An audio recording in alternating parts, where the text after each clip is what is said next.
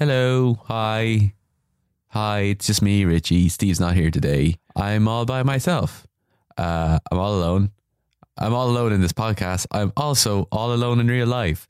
No, I'm in a happy relationship. No, I don't mean that. I mean, like, my roommates are all gone this weekend. They're all gone back to Ireland for the Easter. I didn't mean that I'm all alone in life. That would be a sad thing to announce on a podcast. But yeah, it's just me, all home alone.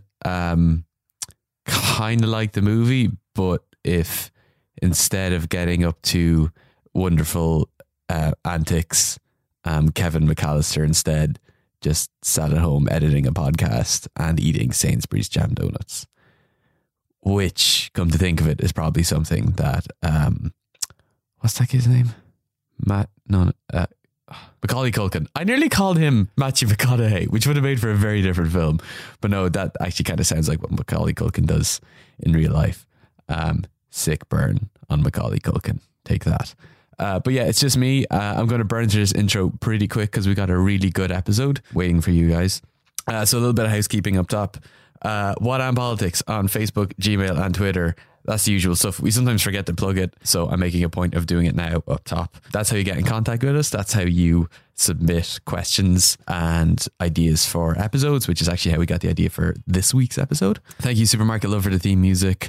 I love you, Supermarket Love. You're a good man. So this week's episode, it's on diversity. It's a topic you guys have been requesting for a long time now, but we were kind of holding off on doing it until we could get the right people in to talk. And we found that in the form of the Mostly Lit podcast, guys. If you're not familiar with the Mostly Lit podcast, what are you doing? It's a very good show. It's much better than this show. I don't know why. What are you doing here when you could be over there? No, actually, don't leave, please. We need you. But it's a really good podcast, really good people, really smart and funny, excellent people to hang out with. We really enjoyed talking to them the other weekend, and we hope you enjoy it too. So yeah, God, Matthew McConaughey in Home Alone. Imagine what kind of movie that would be. So good.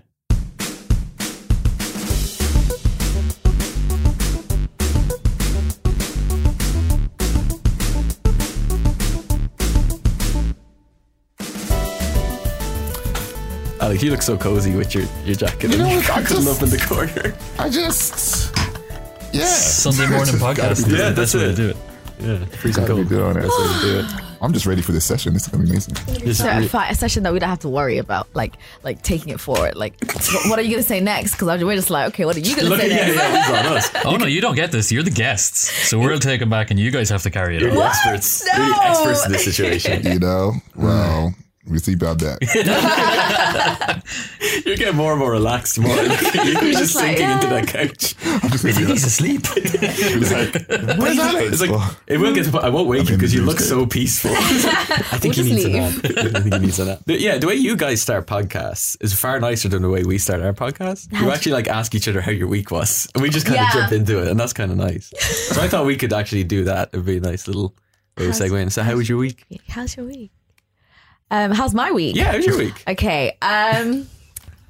My week has been awful, actually. Aw. I know. I've been working really, really hard. And like, yeah, my job is just You're a trainee lawyer. I right? am. Yeah, which sounds like, fun. Not really. I was going to say the worst thing in the world, but yes. Yeah. Go ahead. Alex, how was your week? My week was good. I'm just buzzing. Thinking about it. I'm this week. I even forgot what I said on our actual podcast. I can't remember. But it was a good week. Oh yeah, I went to see Wrinkle in Time. Oh, is that good? It is good. So definitely, it's a children's film. Right. So you got to just remember that. when you Yeah, sit down that's and watch fine it. though. Otherwise, yeah, like I had a pretty decent week. Yeah. It was pretty. Is what it was. There was sunshine in that week, and it was amazing. Then, yeah. And then until Saturday morning. Yeah, when the we've nuclear seen the winter blizzard hit. and winter came back. Yeah. I think it's been the longest winter. It's been the longest winter. Yeah, I don't It's know. awful. It just keeps on going away, and then it's like a little bit nice and mild, and then bang, it's back again. Yep. My parents live in the middle of nowhere in the Irish countryside, and they were snowed in for 5 days. There was like 7-foot snow drifts on the road, and they couldn't go anywhere. They went slowly insane. Like I kept getting WhatsApps from them, like as time went on. It's like The Shining. Yeah, and like they live in the middle of nowhere. They've barely got any internet. Like it's so they're just They like get food and stuff? Oh, Or There were they- was were they Ireland stocked up? had a big. We panicked. Because We knew the storm was coming, so everyone emptied the supermarkets. there was no food. Wow, it's like the end of the world. That was what was like. Yeah, that's what Ireland thought was. People gonna went happen. crazy about bread. It Yeah. was like my anywhere God. there was bread, people were grabbing it. You need bread though. That is such a cool Everyone way bought like to 6 live, loaves though, of bread. I think. They don't need that much. People that probably never eat bread on a daily basis were like, we have to make sure we have bread. Yeah. There's a storm coming. At the very least, Isn't you that need a so sandwich. cool, right? Just living in fear like that. Not even in fear, but Wow, it just okay. sounds so cool. Well, have you ever been on? You're both from Zanzibar. Have you been there London in is hurricane so- season? No. Well, Jamaica and hurricane season, you better just have everything and hide under that's everything so else. cool. But at least that's a legitimate, It's not cool. dangerous It's thing coming scary. in that's going to Yeah. cause us. It was just a bit of snow, in fairness. Like, I mean, I know people got stuck and stuff and you couldn't drive around, but it was fine. You still had your house, you had your home heating system, Yeah. and you had bread. More bread. Yeah, you could build blankets out of bread. Have Keep your you warm. tinned rations. Most Yeah. people got a couple of days off work, which is pretty cool. We didn't. I feel like London just got enough snow to make it difficult to get around. Yeah. but not enough snow. Yeah. They Stop. cancelled some schools, which I thought was ridiculous. Wait, when? When we had the Beast from the East. Oh, the other week. Yeah. Yeah, they were like, Okay, then that wasn't ridiculous. I can understand that because you obviously, as you know, you said, he's like Canada is surviving and it's like but minus Canada whatever. is based It's on built that whole, around on that. built around that. You know what I mean? Like they have the infrastructure and the And we are a systems to do developing so. country that should be able to deal with that. Imagine if something terrible happened. Yeah, but we don't. But the thing is, like, this is the first year that we've had snow in ages. Yeah. I remember, like, every other winter's been pretty, like, just cold. I don't know what Yeah. Theresa May is doing, but she needs to. She needs to get out there with a shovel Yeah. and Theresa fix May's this. fault.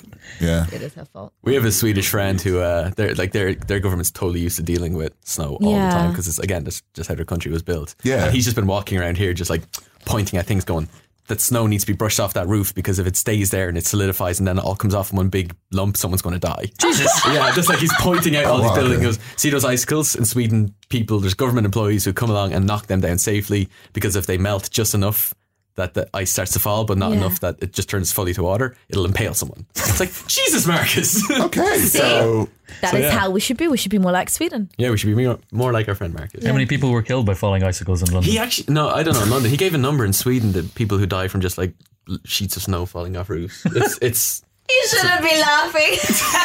no, It's just an image, you're just walking along, if you're gonna listening- go, listening to you're your gonna go music with and then style. Me, I want to go with Grace, but that's really good. I want to Yeah, die. that's when you say go with Grace, like in what way? Like, you know, when you just, Dying Happy, of heat. peaceful. you know, you just like at the top of your game, Yeah. and you're just like, you know what? So like you're presented with an award and you're like, thank you for that, and you collapse. You collapse on And, like, stage. and it's like, okay, the next day you're just Just dying. peaceful. I want to die like Gone. after buying something that I really always wanted and having that rush. And that rush What's that the you point? feel. You're not taking it anywhere. And then it's just like, But then you don't get to have it. Do you get buried with it in that case as well? That'll Like, be like nice. a pharaoh. Oh, yeah. yeah, Take it like forever. a nice Chanel 2.5 bag. That'd be nice. And have somebody, It's like and have rigor somebody, mortis totally clutching onto it. They try and take it off and it's have just somebody like, raid your coffin no. for it. Can you have somebody raid your coffin for it? Can you imagine? Can someone breaking in to get your Chanel 2? What was it? The 2.5 ton bag? No. Chanel 2.5. Yeah, the Chanel 2.5. There's a dog in work. A guy brings his dog into work every day, and he always smells amazing. Like the dog smells better than any of the guys in our office, and it's because he has a doggy cologne called Canal 5. Oh. Canal number 5. Like that. And like, we had a day in the office where Sabrina, one of my colleagues, goes, "Oh, who smells really good?" And she's looking at all the guys, and I'm like, "One of you wears some really nice cologne. Who smells so good?" And we're all like, "Oh, no, it's not me. It's not." And then like Rufus, the dog, walks by, and we're like, "Oh, it's Rufus." Rufus smells better than every boy in this office. Oh, man. He just struts on by. Does that say much Go about Rufus. the dog or does it say bad things about you guys? I think it's kind of both. Yeah. You know. Hence the wide gulf. But we digress. That's not what we're here to talk about. This is how today. we do our openings. Yeah, this is more like our. But no, we were talking about this before we actually started recording. Back in around Christmas, we put a call out, little survey to see what people wanted us to talk about. And the biggest response we got back in terms of the subject was diversity. Like we were saying, we are two white, middle class, cisgender dudes. And for us to just start talking about diversity on a podcast is just probably the worst thing we could have done. But we decided then to like bring in people who actually knew what they're talking about and could give different perspectives from our own. And we can talk a little bit about why our perspectives are so bad and homogenous a little bit later on. But yeah, we reached out to you, the guys from the Mostly Lit Yeah. podcast. Amazing. Yeah. Thank you. Do you want to talk a little bit about you guys and like what your podcast is for people who aren't What we familiar with do. it and Okay, what Alex, you're all about? you have the 5, like the elevator pitch. The elevator Very pitch. Boom. We're a book podcast. We talk about books and pop culture. Yeah. 2, we banter a lot. Nice. 3, we out here. Basically, no, We out basically here? we out here. No, we basically What's that? we're just based. Oh, that means we're just like out doing what we need to do. Cool. Basically, no, we write. We do the podcast. It's a books and literature pop culture podcast where we kind of like take a book a week and we discuss a book and its key themes. And then we also have a film and TV segment where we talk about films and like, developing conversations and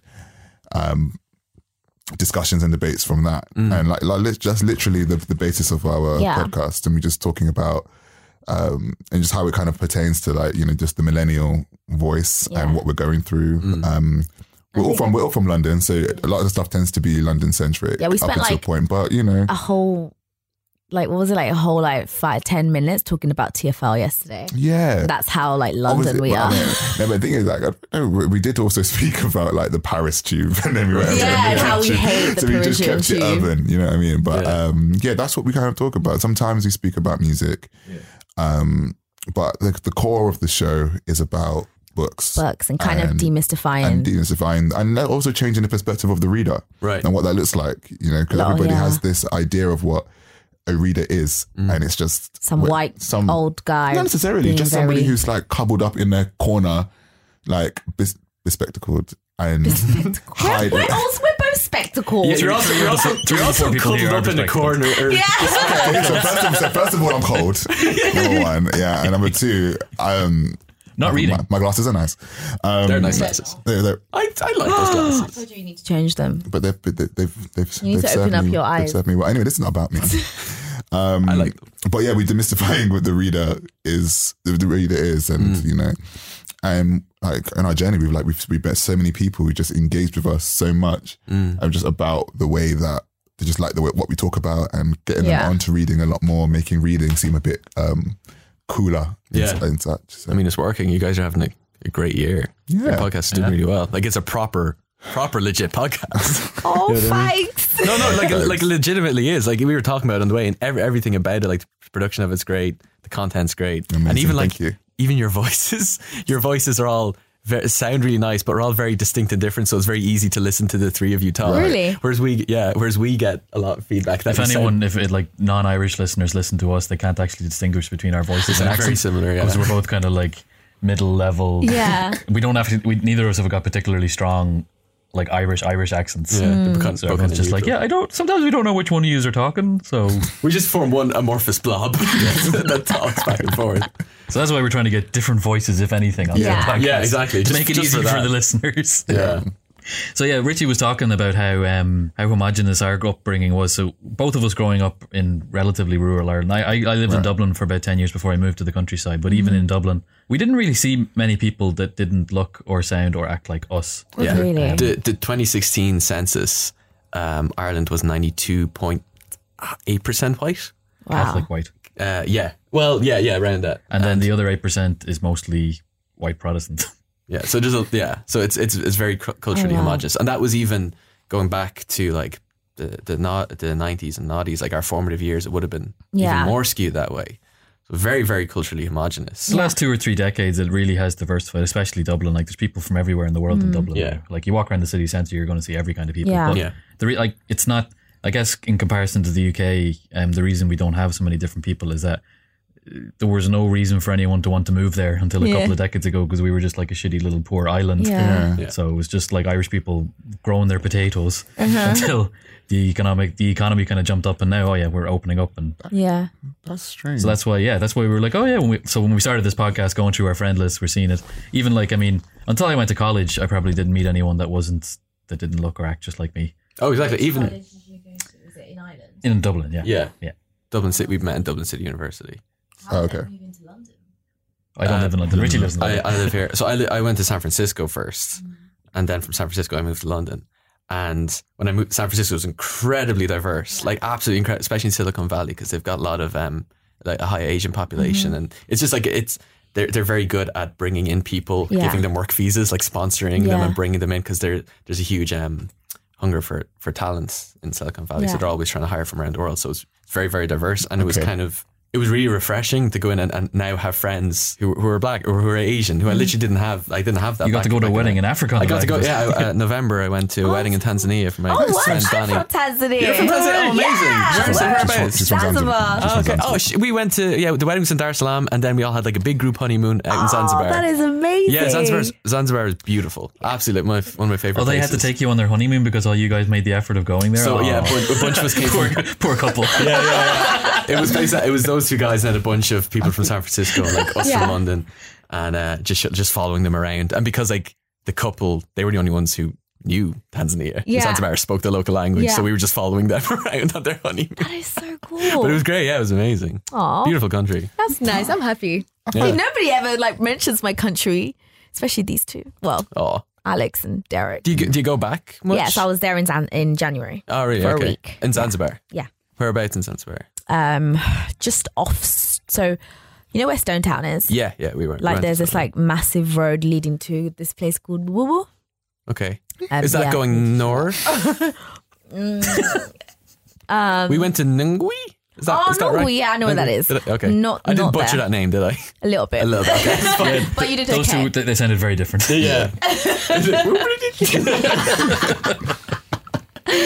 But yeah, that's so cool, man. Yeah. What are we talking about? Diversity. Diversity, that's it. So, And as I mentioned, though, I was actually going to ask because I know that there's quite a few Black Irish people, yeah, well, there There's are quite a now, few. but I Yeah. mean, but like, what was that kind of like? when I was growing up in my school, about 500. First, I was in a large national school, like kids' school in Dublin. I'd say nearly 700 boys, and then next door there was a school with 500 girls. No non-white kids at all. wow. And that was like a really middle classy kind of area. Not to say, like, and then there's been a couple of famous Irish people that have had like African mothers or fathers. Phil Lynott from Thin Lizzy. Yeah. And then there's a couple of footballer guys as well that like became famous. But apart from maybe a couple of like rare Samantha Mumba. Samantha Mumba. That's true. Yeah. Yeah. Forgot about her. What's she doing? I haven't heard that name in forever. I don't know. She's kind of just hanging around Dublin. Is she? Yeah. Hanging around Dublin. Yeah. She goes to parties and stuff. She's like a socialite now, I think. Oh, okay, Yeah. okay. Good for her. Hope she's not going to listen to this podcast and correct me. It's like, excuse me, my projects are diverse and large. Yeah, so I mean, like now you walk around most schools and you will see people of loads of different colours because obviously more people have moved in and they're starting to actually integrate and change the population. But up until even like 2 or 3 decades ago, it was just, That's as you crazy. said, white Irish people. But and then since this is a political podcast, to talk about diversity, you need to actually go and look for it. You can't just take it as a granted. And so that's why we said, oh yeah, we'll talk to you guys. So Yeah. I guess the first question that we want to ask is how political, since it's a politics podcast, we're like, it's political diversity we're leaning towards. So like we listen to the podcast, we know that you guys do have opinions and follow the news, but for people that aren't aware, how political would you guys say you are? I'm very political. I love that think. pause before that. How about you, Alex?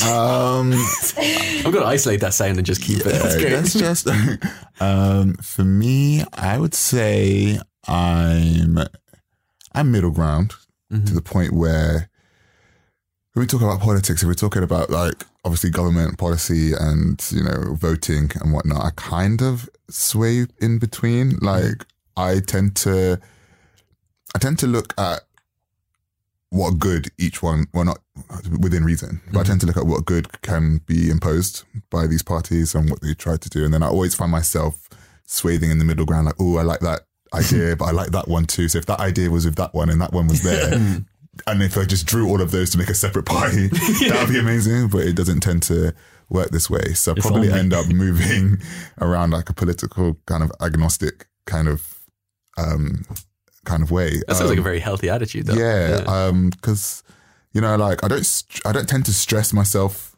over these things, but I again, it's like kind of what like Ray was saying about just like I want to see change, I want to see good change, I want to see people win, but I want it to be, I do look for equity and fairness across the board, because I think it's a bit of you need to just have a good understanding of the agendas of each political party for you to understand like where they're going to go next. Obviously, like I remember when I was in sixth form and we had to do this political spectrum test, and we had to figure out which. Pardon? I was like, where was I? Social. Are you like centre left? No, I was like, okay, so it's typically a quadrant. Yeah. Yeah. So I'm usually in the bottom left quadrant. Oh, yeah, me too. Yeah, we bottom did left one of quadrant. them on the podcast before. Yeah, bottom left quadrant. I can't remember what the exact title was, but it was somewhere near Gandhi economically, and somewhere near Noam Chomsky. And so I kind of don't know which. Those are two guys you want to get behind. Yeah, they're just around there. But anyway, yeah. So, and then my teacher was like, the older you get, the more conservative you become. Yeah. I hear that. You hear that a lot. But then that just made me start thinking. Because I remember around that time, that was the time in the 2010 election. It was the 2010 election with the whole coalition, and that's when I started like getting all these different books on like why vote, number one, and then it was like why vote for Lib Dem, why vote for Conservative, why vote for Labour, Green, and I started just reading across the board to kind of figure out what I wanted, and I just couldn't even come to a conclusion. So you actually you've seen the election coming up and you're like, I need to educate myself. Make a properly informed. If only everybody did that. That's the thing. Like I like to be informed on the choices I'm making. I don't want to just be like, oh well, such and such is doing that. Yeah. Well, so I would do this.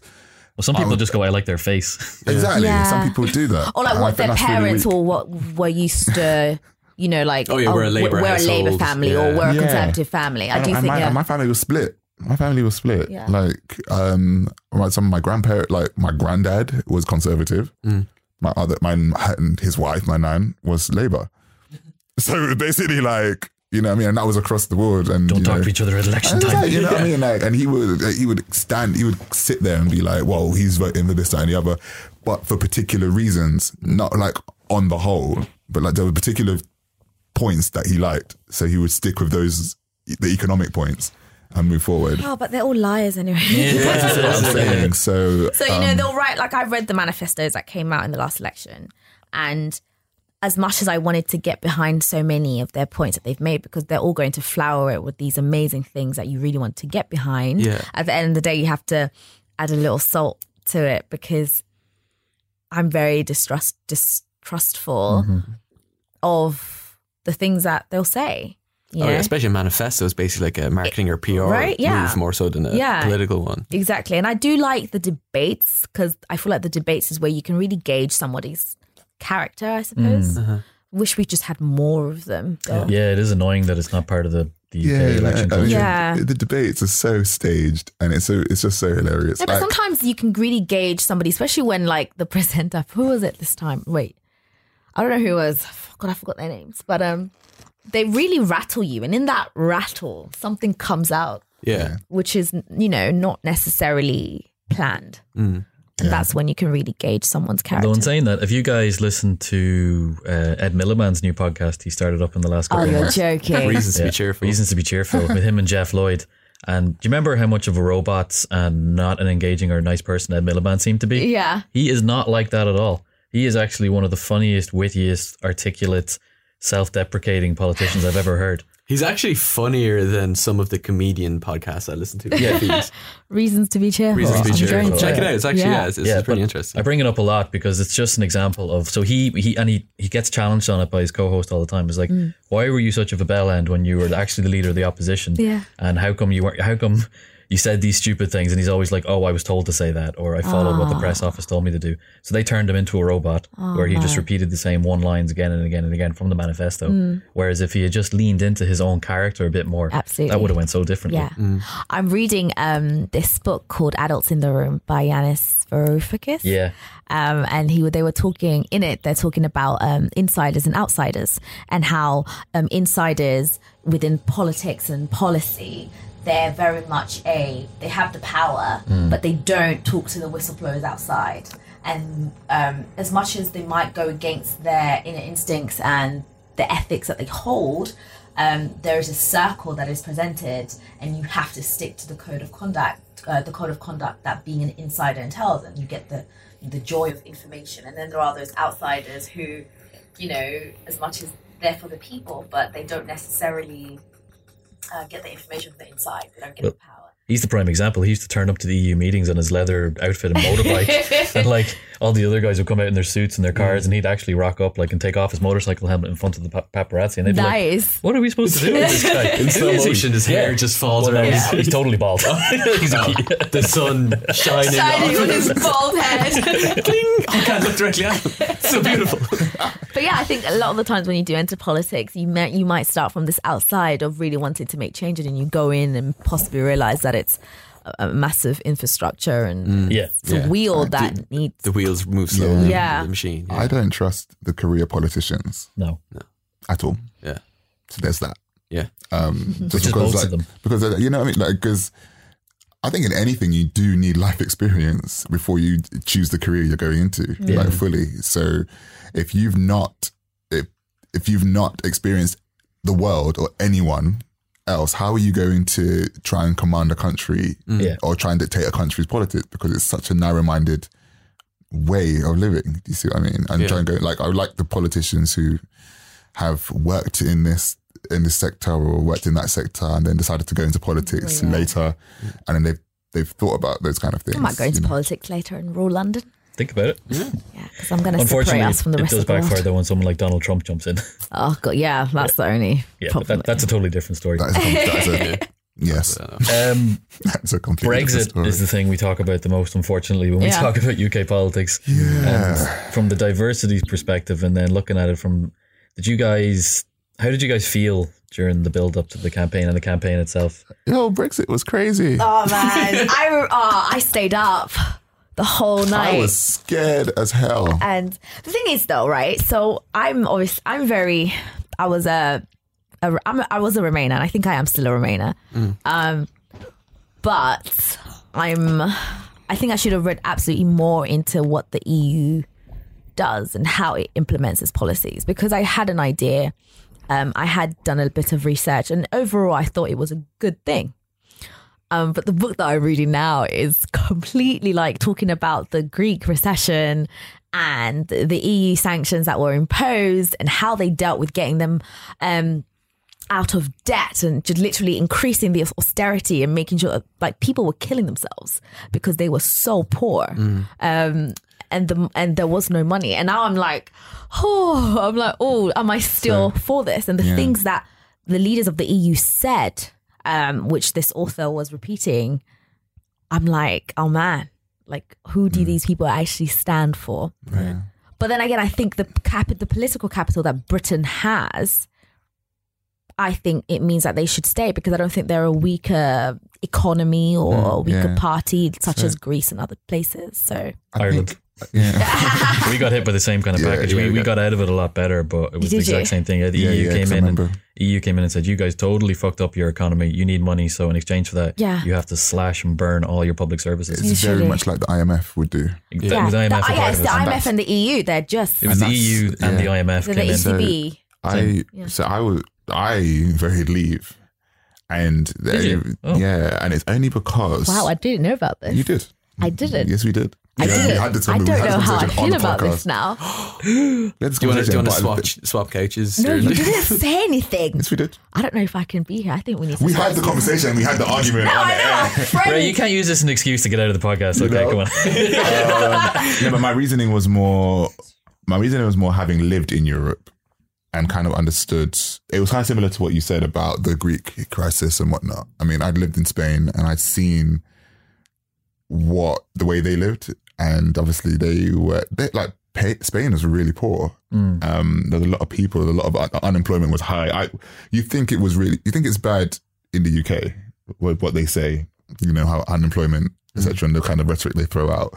But the kind of stuff that they it's talk worse about, there, the stuff that I was seeing in But Spain, I was you like, weren't voting as a what? Spaniard. You were voting as a But British. but that's what I was saying. I was looking at it from a perspective of, if the EU, if these countries are like, even France as well, when I was there, and then I went to Reunion and I saw what the EU did there, and I was like, if I have experienced three different faces of the EU, just firsthand, and looking at it, I thought to myself, if they can do that to some of these countries, who knows what, like, the way that they're kind of, like, the way they can react to the UK and what that could look like.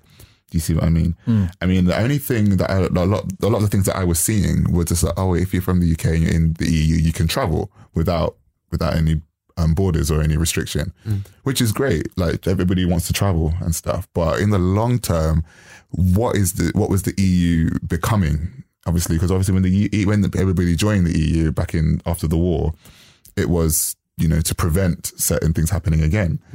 Now it's what was it becoming? It was becoming this really aged system, which was really like inhibiting certain countries. You talk about like in Ireland when they went over, as you said, obviously Greece, Spain, like parts of France and other smaller countries. What was going to happen? So I figured, Britain's got connections. Britain, obviously, as you said, it's a strong enough country in itself to be able to do what it needs to do next. Let's see what could happen. Do you still feel the same way? Have you been galvanized in your opinion? Or now no? I'm looking at it and I'm thinking, and then I saw, well, then obviously there's the other side of it was like the Jo Cox situation, what happened with her. And then I saw the rise of the right. Nigel Farage continuing to spout of his nonsense. It's one of the worst things is how much money he's making. It just becomes like, I just feel like there was never any right answer.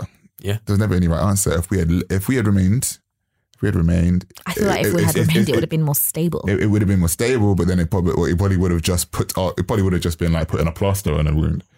Do you see what I mean? Whereas like when we were leaving, now we have an exposed wound. Leaving is like ripping it off and just saying, okay, this is what it is. We need to fix it now, kind of thing. Yeah. So I don't know. We could have, I don't know what could have happened had we stayed. I just hope. I'm a bit bitter with it, so I just want the EU to like impose loads of tariffs so that the country suffers. Because like then it's like, oh well, you should have, But of course not. I don't want the world to suffer, London to suffer anyway. We should just close our borders. But then again, all around. Even like London itself, London won't. Yeah, I don't know. I'm not to like. I know a bank that is basically moving their offices to somewhere. I don't know. Dublin, maybe. Yeah. Because of Brexit, and I don't know. But it's more will follow. It's a shift. I really thought that they wouldn't. I thought the banks would generally stay, but because there is so much like instability, they don't know what's going to happen, and that being like unaware puts them at such a risk. Yeah, and financial institutions do not like. They do not like not knowing. Yeah, exactly. So they're just moving to any place that is stable, and I think as soon as the financial institutions start moving, that is going to be the problem. I do think that London is a strong enough hold that it can like, the London Stock Exchange will still be the London Stock Exchange and things will still be traded, but the Irish Stock Exchange is really doing a lot. Like a lot of the deals that I'm working on, people are really opting for Ireland now than they are London. Just makes things a lot easier. It's literally just opened up conversation. People have to just be like, well, what are we doing now? What are we doing now? And we need to do it quick because we've got 2 years. We need to figure out what's next year. 1 year left. 1 year. Yeah, so we need to figure out what's happening now, and everyone's kind of moving. Like they can move. It just shows that people can move quickly when they're pressured into what's happening. But I just don't. I'm just looking at Theresa, and I'm thinking. Get your shit together. Number one, sort it out. You need to kind of just like you're out here not answering questions. Wasn't she a Remainer? She was. They called her the reluctant Remainer. Yeah. She's out here shuffling and doing because she didn't believe in it. Haga. Personally, I feel like David should have stayed. Dodgy Dave. And just dealt with it. Absolutely.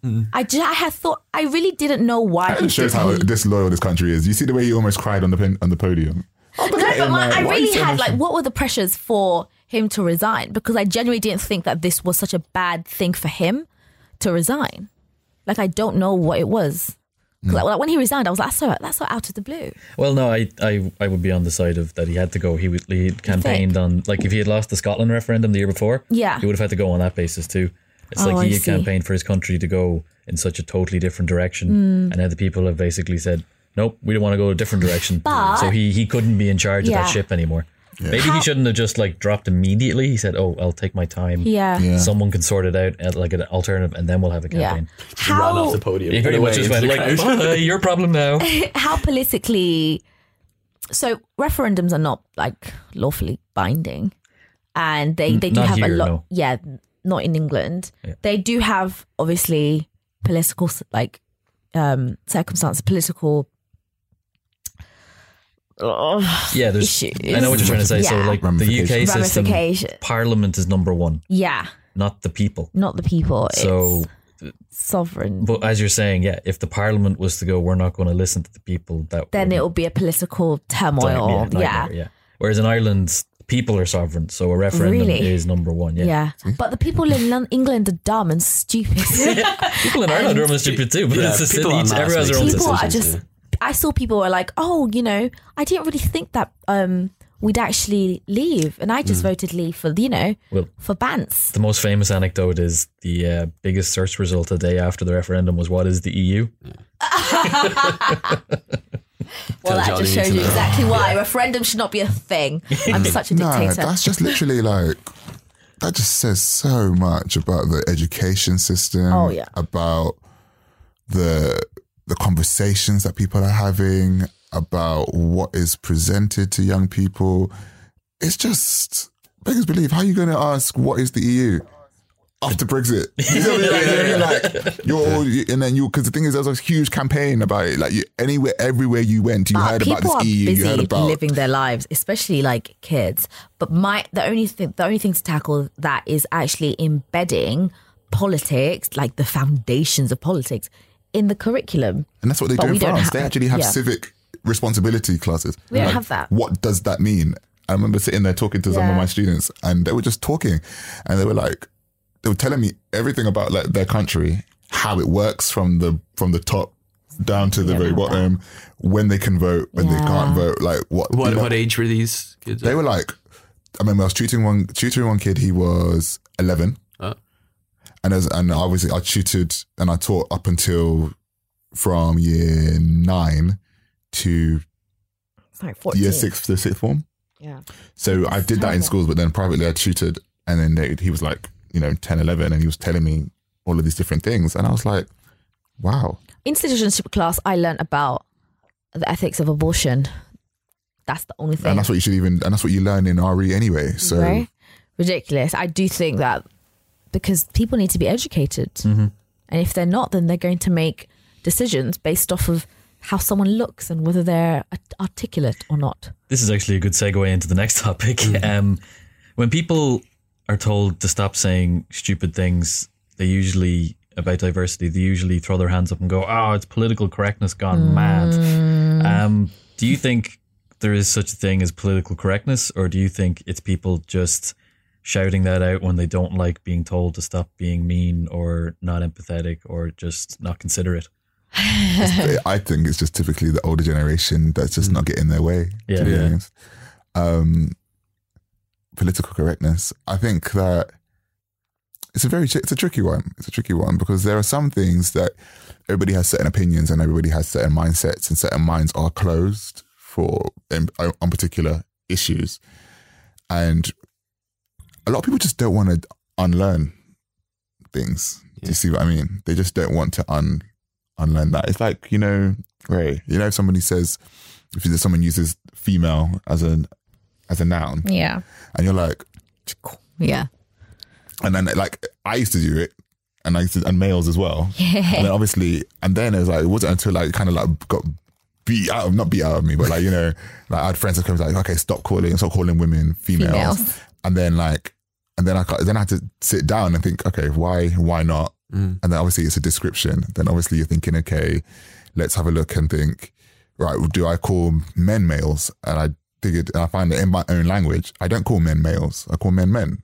So, and then that's a very small example. Yeah.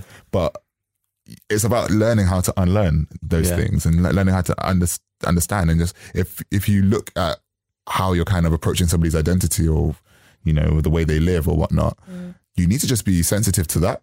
And it's not about political correctness. Just call it what it is and just be respectful. Yeah. I think. Comes in, more like, decent human interactions more so than a...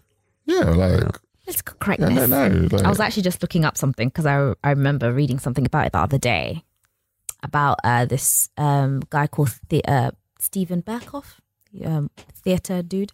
And he says he was like, oh, you know, the role of Othello, it's absolutely horrible that it's not going to white actors. It's political correctness gone absolutely terrible. But that's I'm just mad. stupid because it's a black character. So Yeah, it's like it's the specific thing about the play, isn't it? yes. Exactly. And that to me just highlighted everything in terms of, It's dumb. right? Like there's actually no word for it, but just dumb. Like there are things that it's not about trying to appease people and trying to make sure that they feel included. And oh God, we're going out of our way to include these different people. It should be that they are just included. Just be a decent person. Right, because that's where they should be. And inclusion isn't about doing somebody a favor.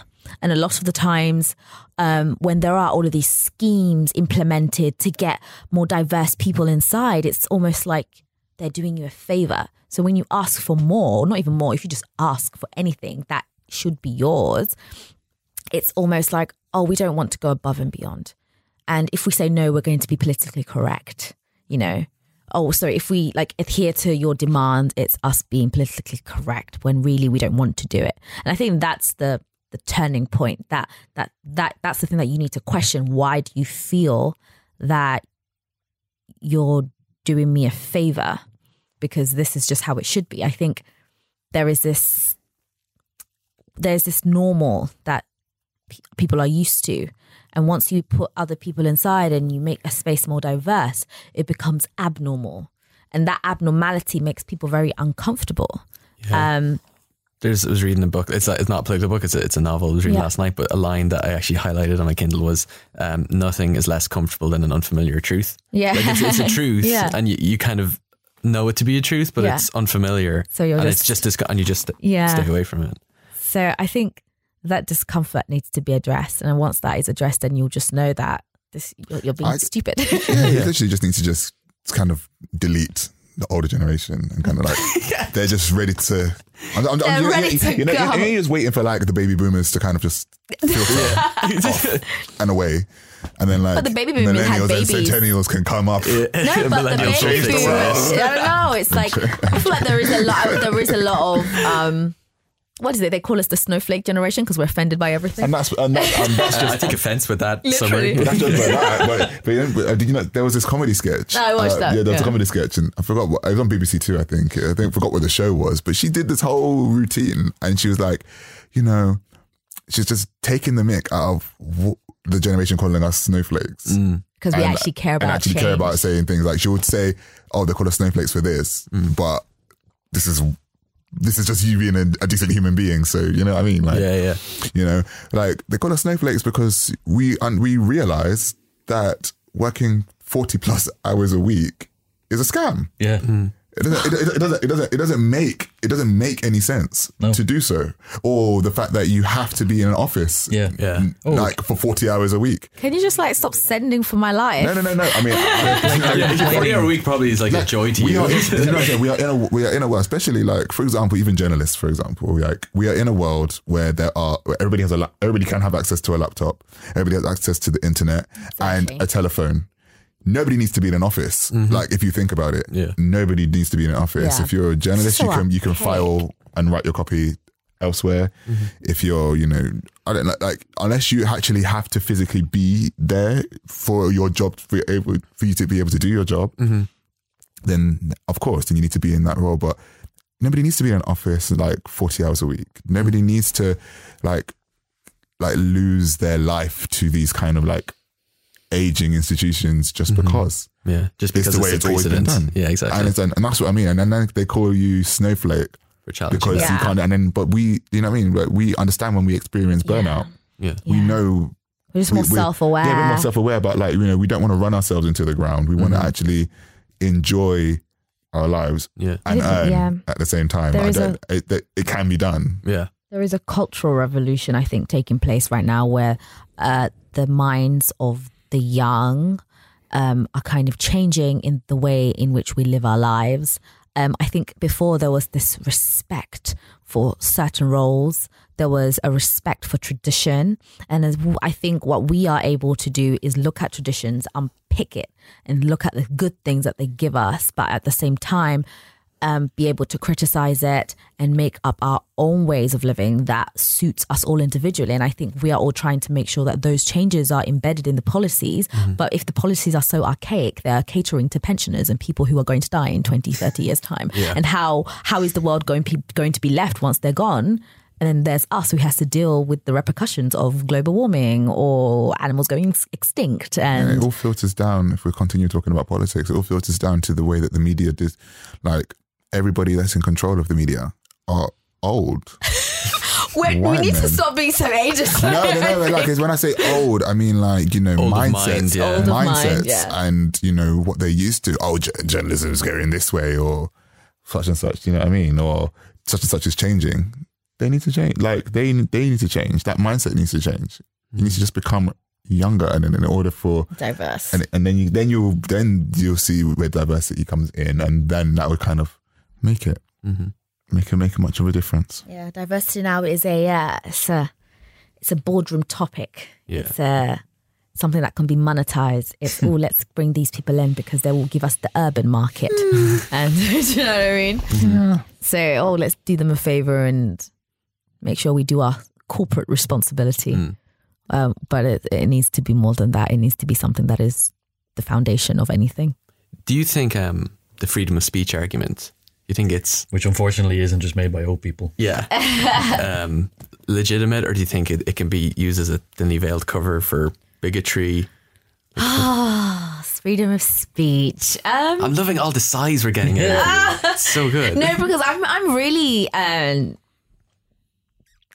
freedom of speech really discombobulates me because on one hand, I really, really, really am in support of being able to say exactly what you think, and being able to voice that from the rooftops and providing a platform for you to be heard.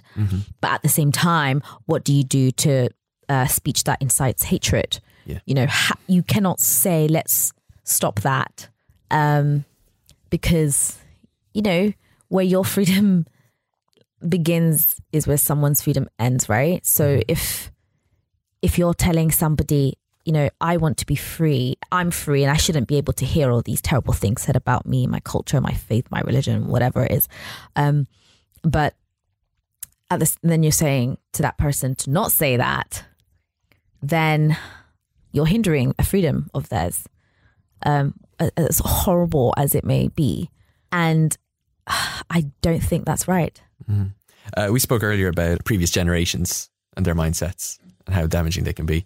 Have you seen the recent story that came out about Nat Geo going back over their archives and kind of addressing? They got a historian to come in and kind of like do an audit of their representation of race over the course of their run. How long have they been going for? Like decades and decades. Like they went back to the Victorian. 1880s or something like that. So they have a new editor in chief, and she's the first woman, she's the first Jewish person, and so she's taking this opportunity to go back and kind of like, let's kind of do a purge, let's go back and acknowledge all the missteps that we had. It's actually pretty interesting. That's what it takes. The stuff like they noticed that they weren't representing black people in America at all. Or when they did, they were representing them in like labor positions or in positions of service. And when they pretty much ignored the civil rights movement. Yeah, exactly. And like I don't think you could even you could become a Nat Geo subscriber if you were black up until like the 50s or something. Like you literally just couldnn get a subscription. But how do they even police that? Like if someone writes in, my name's John Smith, how are you supposed to know? I don't know. Do they have a box where they say where are you from? I think it's like Black African. I think it's like, I was saying this because I had this conversation with my dad and he was talking about it, and I was pretty blunt with it. I was pretty much like, well, that makes sense. I mean, it was the 1800s and and then he was going through, he's like, 1901, 1906, 1931, and I was like, there's nothing else that you can really... I don't think it makes sense. It's just what it was. I mean, it makes sense that they were racist and their worldview was very warped and like white centric, and that's what it was. Now, it's just good that we're having this conversation. At least they're saying that, like in 2018, that this can change, and then the first step is to have a woman as the editor. I'm so unforgiving though. I mean, like, So this is the thing. Like, is this purge, this kind of audit, like a healthy process to like now look forward after doing this? And is this something other media outlets should do, or is it? yeah, not it's as definitely- constructive? I think it's a good move. It's not a good move. It's a move that should have been done. So it's a move. Obligatory. it's a kind of- move. Like Yeah. they're doing it. Yeah. like But what- I don't think that they should be applauded for it. Yeah, it's like what happened with Vogue when Edward Enninful became the editor. Yeah. And, you know, with every new editor, they come in and they rehash the team. Like it's just anybody that's in charge at the time, they come in and they reshuffle what's happening. And if they've seen that it was going in a particular direction and they want to make a change or make a difference in the next editions, but still maintain the same, what's the word? Not content, but same kind of like tone. Yeah, level, editorial style. like, kinda. you know what I mean, style. They have to make that change. And yeah, so I definitely think it's important that needs to happen across the media. Most definitely, because like, I can think how of a long are good we- few publications that should do that. yeah, so how long are we going to go like through life and just think, oh, this paper's trash because such and such, such and such, such and such. But all right, so they need to change that perspective. Some of them just don't want to, And the people in charge are are. holding on to the reins very tightly. Yeah. If the Daily Mail did it tomorrow, would you start buying the Daily Mail the next day? Oh no, because that would take years Just for them to publish their retractions. Yeah, for them to publish all of their retractions. The thing like working in the media and reading across the board, because obviously when you train, you have to read across every paper. That's why most journalists don't have a paper affiliation. They just read everything.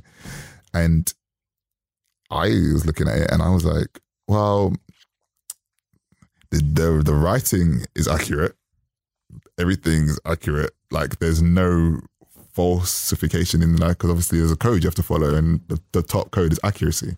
So as long as the points are correct, the style and the tone, Your opinion. kind of like that's up to your interpretation as the reader. Do you see what I mean? And that's kind of how they go about it, and that's how they go across the whole thing. You're gonna have several papers that are polar opposites but have the same similar views. You know, you would have the Daily Mail and the Guardian, for example.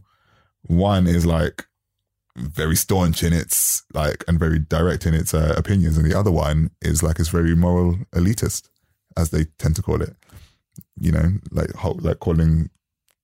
I don't know. So it's really just trying to find that balance. But it is about what the people want. If they, you know, and it's all about what makes money at the end of the day too. This is an interesting one that I want to bring up. Both of you guys grew up in London, so you probably call yourselves English, I guess. London. Oh, Call Assumptions. myself British. British. We still had this discussion at our on our live live show, show. we're talking about how ethnic minorities, identity and how ethnic minorities. Well, this is what I want to bring in. Yeah. Yeah. So, is the English flag St. George's Cross? Would that be? It's frightening. It's a negative symbol. absolutely. Scary to me. If I see that, I'm like shit. I can't walk down the street and Yeah, see it. I was like, whoa. I could barely. I could. That's really interesting. I can understand the British flag. If I walk down the street, and see a British flag. I'd be British like, flag. I'm okay. like, ah, cool. Okay, cool. As an Irish person, I have the opposite reaction. Really? The Union Jack The is British flag filthy. scares me, and I like the St. George's Cross. But again, that's because it's totally different connotations from my Yeah. situation. Like I can't. The British walk flag down- to me is like, okay, if you yeah, see- they if might you be a walk bit down- proud. If you walk down the street and you see if it's and if it's not the World Cup, Yeah. obviously, but if you walk down the street on a regular day and then the majority of those streets have the I'm out. English George's flag, Cross. St. George's Cross up, I'm like, Time to go. let me just I'll take call a my different Uber. street. Yeah, right? Like, get I don't out want to here. be in the sunken place. Because it's just like, you know, it's just negative. Scary. It's negative and it is scary. Which is terrible. Think about it. Just absolutely Yeah, I find it really interesting because obviously the book that we were discussing on our live show, it did say Afua Hirsch is British. And it did say, you know, like from if you're an ethnic minority outside of England, you will happily say you are Black Welsh, Black Irish, Black Scottish. But a Black person in England will never say they're Black English. Black British. It would always be Black British. Yeah. So and then it's just like, that's the kind of... I think the British side of it acknowledges the minority, it acknowledges the immigrants, it acknowledges the Commonwealth. the common, yeah. Yeah. It does though. Yeah, it does. Whereas English is just like there's a block. Like you're not an English person. Because you know that if you were to go to parts of England, They'd look at you like, "Who are you?" if I was to go to Devon today and just walk down a typical place in, say, Yeovil, and just it would be awkward. Yeah, you'd be You wouldn't feel like you belonged. No, it wouldn't feel like you belong. your skin will be on fire because you're just so aware. I would, in terms of like, Connotations, Ray. no, as in, there are many times when, like, for example, when I started university, I went to the university in London, but I studied English, and it was a very white course. There wasn't a lot of ethnic minorities. I came from a school where the white people were ethnic minorities because it was so diverse. And so when I sat in that class, like there was a class that I sat and I was the only black person, and you're just aware that you're just like, whoa, this is the first time I'm feeling this way. And I can't imagine going into a town. I didn't feel that way until I went. that way. I didn't feel that way until I went to France. What, your uni was? No. I mean, uni was diverse, but then it was like, I mean, obviously we were very few black people on a language course. Yeah, my uni. But going to the country, it was like, oh my God, like So you're playing Spot the Black Person? I don't know if you guys know that game. No. It's a game that black people play. Oh, okay. That's much better connotations than my first thought that what it was. Yeah, so I do this when I go to like the Midlands, and the thing is, I go to like Coventry where there's my quite a family's from the few. Midlands. It is diverse up there.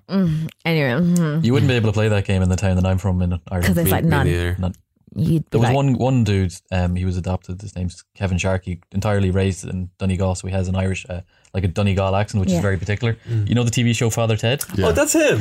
Yeah, apart from him, I don't think there would be anybody in That's county, wow. yeah. But how would the people, like, how would the people take to, say, a black family moving in? Would it be like, well, Personally, because they just don't see them, yeah. right? I would hope Yeah, it would be like a novelty, but not, they wouldn't be treated badly. yeah, exactly. I don't think it was like a, oh, there goes a neighborhood type thing. Yeah. But I do think they would ask awkward questions, or you know what I mean. Like they wouldn't.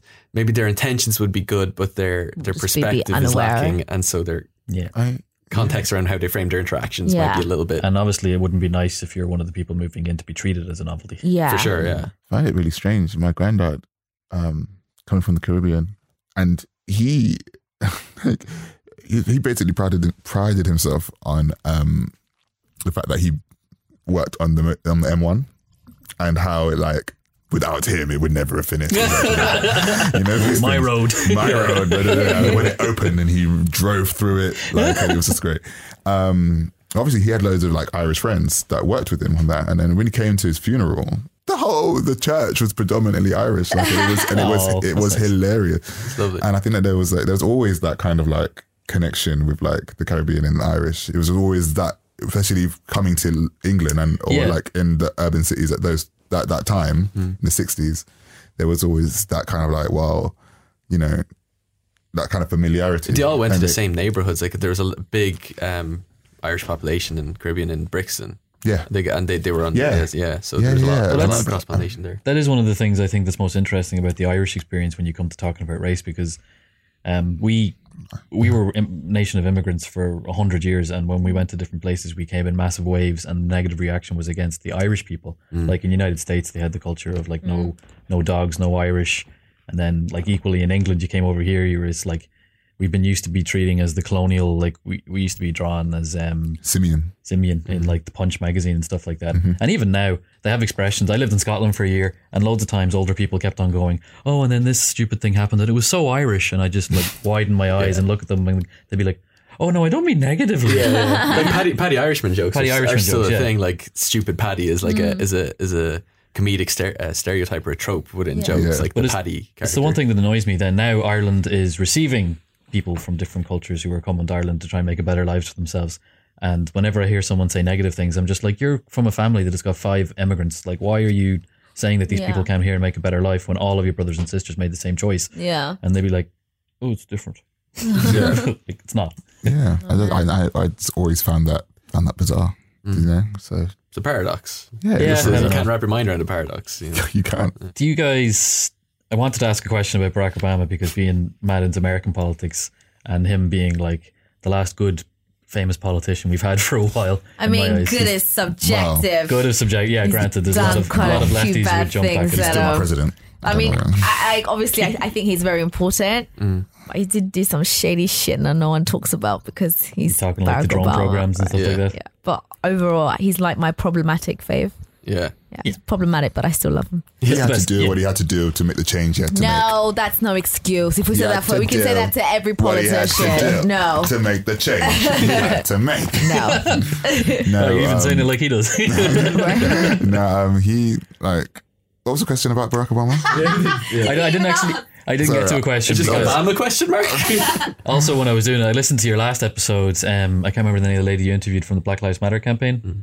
Patrice Yeah, Collett. she was really cool. She was really intelligent. But she also mentioned that like race relations in America haven't been as bad as after Barack Obama became president. And obviously there's probably correlations between that.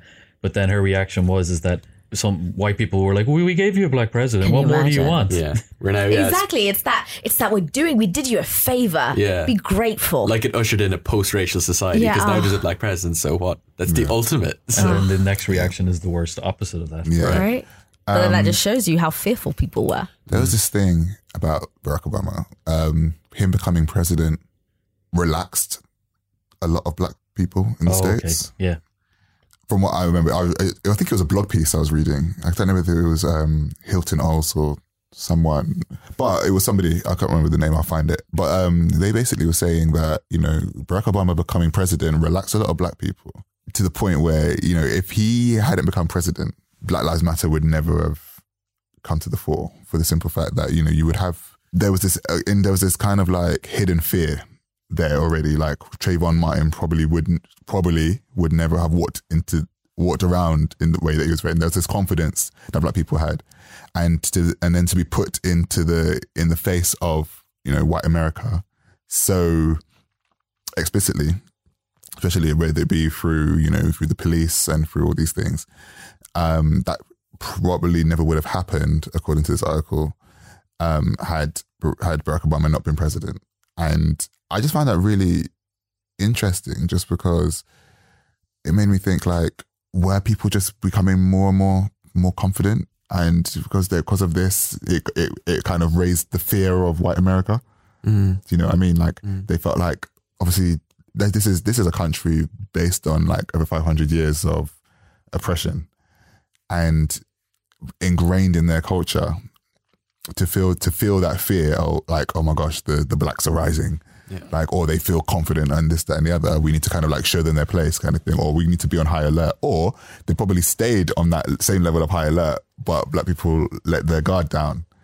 Okay. And then we see all these deaths happening. I don't know. It was a really weird, a strange concept to see. I'm not really asking a question. I'm just kind of like putting it. No, you're right. It's putting it out there. Yeah. But it's just an interesting thing to see, because I'm just like, what would it look like if Barack Obama had not been the president? And if it was just another white president, probably with the same characteristics as Bill Clinton or whatever, would Black Lives Matter have come to the fore? Probably not. No idea. But I remember where I was when I found out that he won. Oh yeah, where were you? I was in my uncle's house. I stayed up, and we were just like, oh my God, like, it's a black president. I didn't realize how significant that moment was. Yeah. Until like a few months after it had happened. I was like, oh my God, like, and then obviously the first black president, the first black family to sit in the White House, built by slaves. Yeah.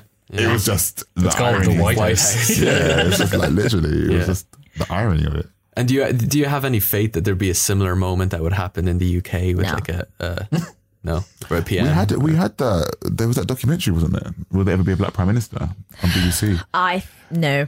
And it's just not that I'm being pessimistic. Not in our generation. But more so, like, I think that race relations in America are very explicit. They're very in your face. Whereas I think here it's really, I feel like it's ingrained in the infrastructure so much, but it's also, it hasn't come out yet. It's in the cupboard. It's under the rugs. Let's not talk about it because we don't want to be uncomfortable. Yeah. It's in the fabric of this country. Right, it's so ingrained. Whereas America, it's like I'm a racist pig, and I'm gonna just tell you. Yeah, it's literally on a bumper sticker on my car. Yeah, right. Whereas here, it's in the way that the headings of newspapers are phrased. It's in the way that David hired. Campbell will tell David. Muslim women. David who? Cameron. Cameron. Abigail. Like, who is this person? Oh, I miss him. He should come back. Whoa. I mean, he's much better than I can't believe I'm saying this, but I think I prefer Dodgy Dave to Kitten Hild. Yeah, but Theresa May was always Theresa. problematic, even when she was Home Secretary. Teresa's just But, mad. As a black, to see if there's ever going to be a don't black think prime so. minister, I'm really unsure as to how that would look. What about even they a would get- pardon? non-white? What about even a non-white prime minister?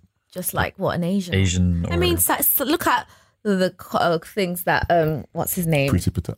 Oh, Our mayor is getting. Sandeep. Sadiq Right. Khan. yeah. They used to. I think they liked him for a bit, and then I think now they're Oh, his just policies are trash, though. butchering him. Have you not seen what he's been? Anyway, I don't London. think so.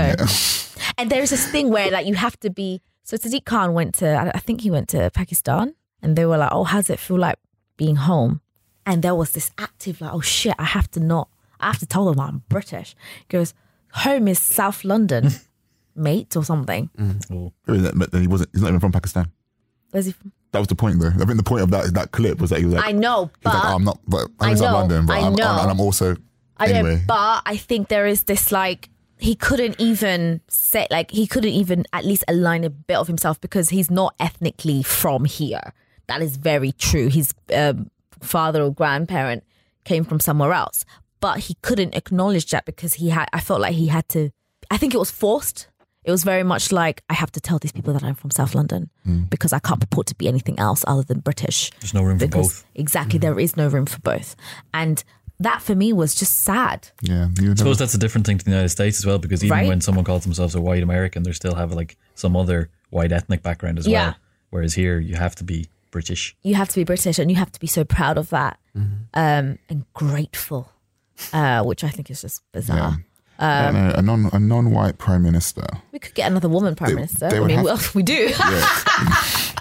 They were, I just remember the Iron Lady. Good heavens, she took away milk from schools. and Theresa took away free meals. So I mean, they just don't want to feed us. It's only food. What are you talking about? like, No, yeah, like education, Education is your sustenance. education. you know, The books. But it's just one of the things. A non-white prime minister, I think, would be it. They would have to, because I've seen the non-white cabinet members. I've seen that the way they act, Treat. like Priti Patel and I forgot what the business secretary is, etc.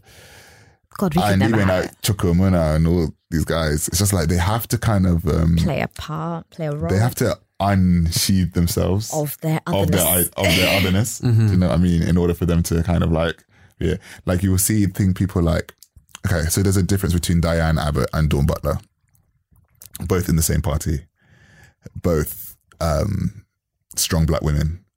One very, very, very caught up in her culture, as in like I will go to Harlesden and I will see Dawn Butler in the Trinidad roti shop. We'll be there talking, and she will talk, and we will there be chatting and whatnot. Dawn Butler, no, Diane Abbott. I just feel like she has had to. Obviously, the way the media's played a huge part in this, but of late, she's had to kind of like shift her identity a lot to kind of like put her in this position where she is accepted, like rebranded herself. Rebranded, you know what I mean? Yeah. Dawn Butler, she wears locks, and she kind of like, you know, she went to Parliament and she had like traditional Jamaican like dress on and whatnot, and she kind of made certain things a point. I mean, the younger Diane Abbott was doing all of that, and like it was like in the early days of getting into politics as a black woman, as a black people, etc. But now it's just like they get to a level where they just have to kind of like, when she's in the shadow cabinet, she has to white. put all that aside and be this kind of shadow of herself and be it there. the And she only can't way let that she can be palatable yeah, to she cannot people. let that change. Yeah. She cannot let that change. Or else the media will go off. And if you get a black prime minister or whoever it. to do that, they won't be themselves. I feel like they'll just be so fake and people will be able to tell. Yeah, and also it just won't happen because just won't of the happen. Yeah, because of like education wise, what happens Nobody will vote through for school, class, Yeah, all these the whole different things. infrastructure. The whole infrastructure is just there. We had the documentary was really good. David Harewood did it a few years back, and he was just like, systematically, the amount of people that go on to become prime minister in this country have had, they would going backwards. It'd be the Korean politics. It'll be Oxbridge. Etonians It'll and- be Eton or privately educated, like nepotism. Like they will sit down, have conversations with their dad's friends who they go and play golf with and talk about politics. And then I want to get into this. And they're like, okay, when you go to uni, you can come and work for me. All these different things that we just ethnic minorities just don't tend to have that kind of bond in certain places. Whereas I think America, there are more middle, near, upper black ethnic, just black or ethnic minority. America's I think. different because of the American dream. Yeah, but that's it. Because everyone can strive to Everybody can get there. Obviously, no. there are things, no, but that's what I'm we saying. can try. No, that's what I'm saying. Everybody can get there, but the starting points are just all tethered. Yeah. but you can get there. Look at Barack Obama. Yeah. You see what I mean? Whereas- Like, Donald and, Trump started this far away from the finish line. Barack Obama was started, away. right, Yeah. Wow, he made that race. And then Yeah. somebody else is like even further back But in the I guess stands. there's a race to be run. It's the American Whereas dream. here it's You're not allowed on the track. Yeah. it's not. You're not in the stadium. You're you're at home watching this. Yeah. We'll finish it up by asking you, hopefully on a positive note. I don't know your opinions about politicians may have done it, but we've started talking to professional politicians. All of a sudden, for a year we hadn't. I thought it was because I didn't think we should. It turns out that Richie was actually. Well, it was the fact that like this whole podcast was me taking it upon myself to enlighten myself about politics. Yeah. I felt like I just didn't know enough, and so it became this whole project. Yeah. Because I always found politics so huge and terrifying, Yeah. and so complex. Like, where do you even start? And politicians felt like the human embodiment of that. And so it became like I didn't know if we'd ever would get to a point where we were talking to politicians because of that fact. But then it became like, no, we realized it's essential to have discourse with people who are basically in the system and are the system. Who are your favorite politician? Who's your favorite politician working at the moment? It doesn't have to be the UK, the US, it can be anywhere. They just have to be alive and in office. I don't have one now, which is really bad. Yeah. It's also indicative though. Like, it's also speaks volumes. Yeah. I Dawn Butler. I used- From what I remember, because I've been to Where's she the MP for? Brent Central. And Labour, obviously. Labour, yeah. Like, I've been to like events where she's spoken. I've seen her in person. Like, she's always acknowledged me. She probably doesn't even know my name, who I am, but we've had conversations, and you know what I mean. And I feel like she's just really ingrained in and like infused in her community. And I feel like she's really hoping and pushing for it to be a better borough.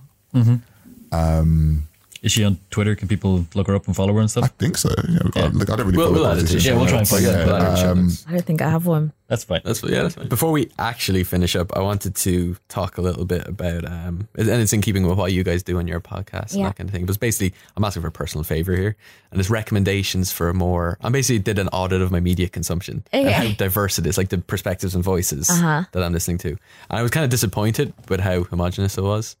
And so I've taken it upon myself. Like, you guys were talking about Children of Blood and Bone, which sounds like a book that I would really get into. Yeah, so I've got that. Okay. And that's next on my reading list. I reached out to a friend of mine. He got back to me with some cool directors. Lena Khan, who's got a new movie out called, was it The Tiger Hunter with Danny Pudi?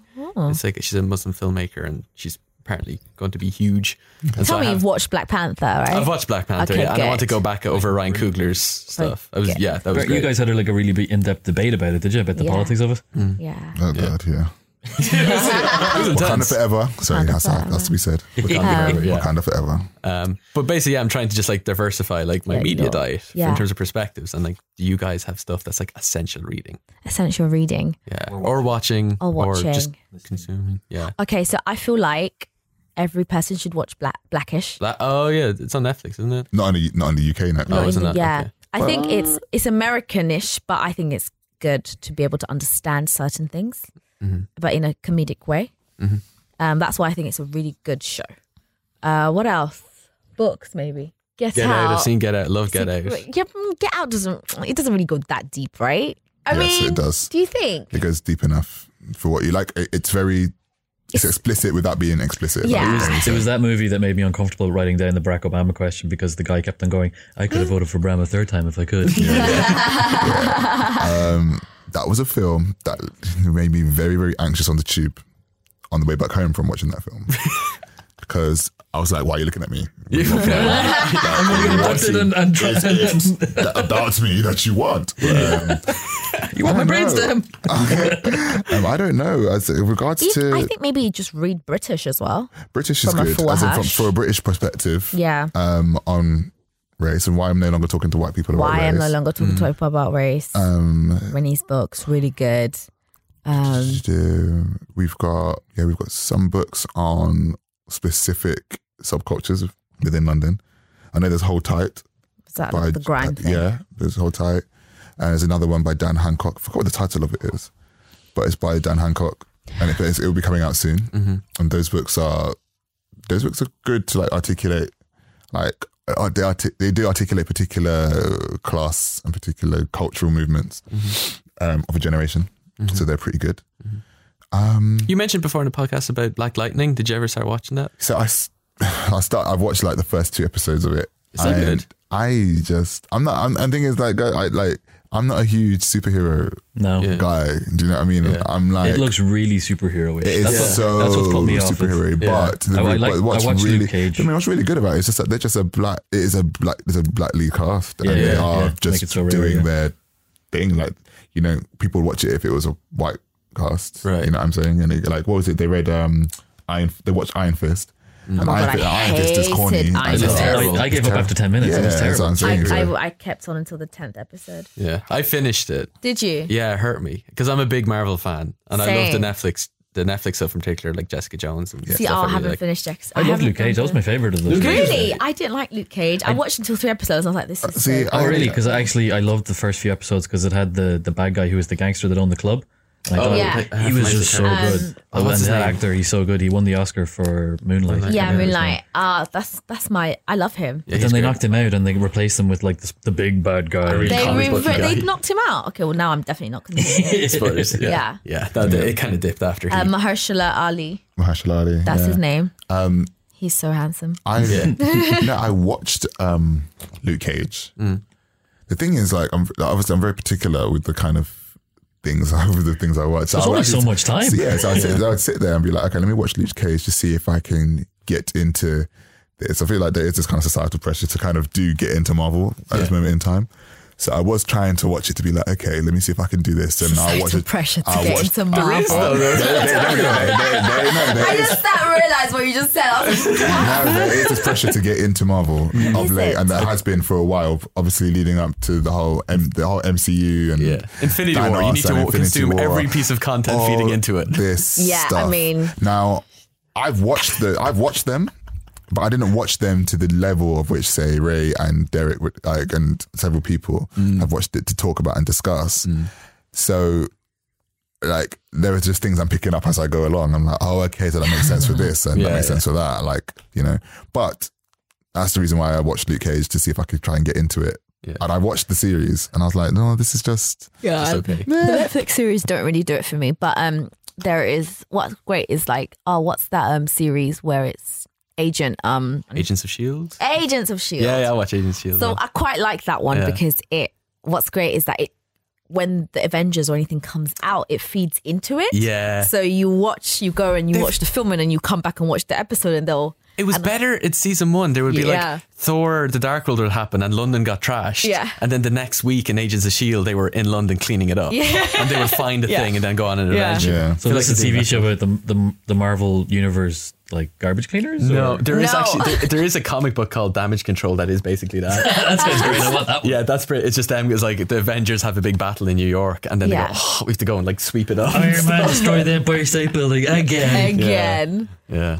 I'm so excited for Infinity War. Like, I booked my tickets last night. did you? Yeah. Oh shit! It was No. so hard. We got IMAX, and it was they Oh, were no. all gone. Like Thursday, Friday, Saturday. You're joking. Sunday, like there was all the seats were in the very front row. Like you got to get on it if you want it. Feckin' nerds. I don't, but I want the nice because I went to see Black Panther IMAX. And it was really cool. Yeah, you got to get center. Otherwise, you're just like Yeah, you're craning just- your, yeah. craning your head. And Oh man, they're gone already. It's just, you can get, like, if you go to the very early morning on Saturday, you might find one or two. But I knew I you might- started off talking about might books watch it and like before you were looking to recording. get. this is what I was hoping for.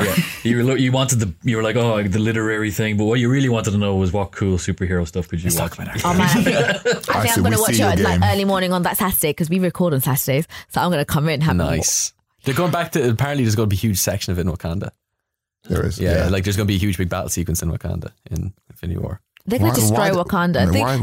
Why are they bringing their problems to opened up- Wakanda? right, they've just opened up. Wakanda was minding its business. minding Fine. his business, and now they're going to come and trash it like they always do. Now they're gonna come and Just do it in New York. Trash New York. Right? yeah, like go to New York and then you could just do We Are Colonize Home this. and come back. You know what I mean? Like, yeah. Cool. But I think that's it. scare me All like Marvel that, content Colin. aside, I think that's it. Thanks so much, guys. This was Thank awesome. you. Thank you Thank you for for having for us. coming out in the cold. We're sorry to do that. I'm sorry you have to go back out in it. Yeah. And Alex, I'm glad you didn't fall asleep napping in the You corner. know, it was engaging. Yeah. I was very good at It made me honestly. think about all like the politicians that I like don't know now because I just don't care about them anymore. Aw. So now I have to go and like learn because Or should. become I a don't like politician, them. right? I think I'd be great. Sorry, but I'd hold be on, a like- great politician. Parking up on the side. Yeah. Did you not see that clip about when they were interviewing Theresa Ray for International Women's Day? And then she was like, and they were like, oh, so what you like, you know, What, are you gonna let your hair down for You got Women's your Day? girlfriends around. Yeah. How you gonna let your hair down? What did she say? She was shuffling. Yeah. She's like, she's always doing her friends. You know, letting your hair down. It's One does not have the time to let like, one's just- hair down when they're. like, and then, you know when they try to do the whole, it's subjective. Yeah. What that means. You have no friends. You have no friends. Just please say that. Just say, oh, you know. Do you remember yeah, when they whatever. asked her, what did you do when you were young and naughty? Oh, I ran to a field. Twitter was Fear going of wheat. crazy about that. This is our leader, you know. It's like she can't, like she gets thrown a softball. Well, she just can't. Yeah. They No call her the charm Maybot. They call her the whatsoever. Maybot for a reason. That's- Yeah, she's just That's what a robotic. lot of our politicians lack is charm and charisma. That's what I was saying about Ed Miliband, is that he is actually incredibly charming and charismatic. Yeah. But if I don't know if maybe May's going to do a podcast after she quits as prime minister. Oh, she it turns out she's like a foul Yeah. mouth. Just Can you imagine? hilarious. I really love hip hop, and this is my new hip hop appreciation podcast. Like that. Calls it like Oh, what would it be weak called? voices. Weak voices. May's Madness Oh my with God. his Z's. May's Yeah, May's Madness. Oh my gosh. Teresa, just go and do some yoga. Listen up. Relax. Relax please, yourself. relax. Because you are doing the Yeah, most. she's probably so stressed, bless her. She was talking about how I don't get to watch Netflix because I'm so busy. Yes, you are busy. You are the leader of the United Kingdom. And what would she watch on Netflix? I don't know. Probably some documentary. Designated Survivor. Oh, Designated Survivor. Such a She good, probably such a watched good show. Such a Be good like, show. oh, what would happen if this country just gets blown apart? Who would take over? She's yearning for something like that. Literally. He's waiting for the day. The annihilation happens, and you just zoom in, and it's a smile on her face. I'm free. All right, guys. Okay. Thanks very much. Thank Thank you. you. See you. Bye. This has been a production of the Head Stuff Podcast Network. Boo. Me again. Hi. Sorry if I scared you. Just wanted to close out on a little bit of a plug for a podcast that we have really been enjoying. That's also a part of the Head Stuff Podcast Network. Words to that effect is a phenomenal literary podcast, homegrown, home produced in Ireland, that we have been a fan of now for the last couple of weeks since joining the Head Stuff Podcast Network. It's really good. If you're into very well produced, very interesting, smart podcasts, particularly if you're interested in the literary world, this is one to check out. If I were to recommend an episode, I would recommend the one on transhumanism that came out recently enough. You can find those episodes at wttepodcast.com, or subscribe in your podcatcher of choice. So yeah, go check it out. Well worth a listen. We'll be doing this from time to time, shouting out other podcasts that we really enjoy and we think you'll enjoy too. So yeah, happy podcasting. Why did I say it like that? That was weird.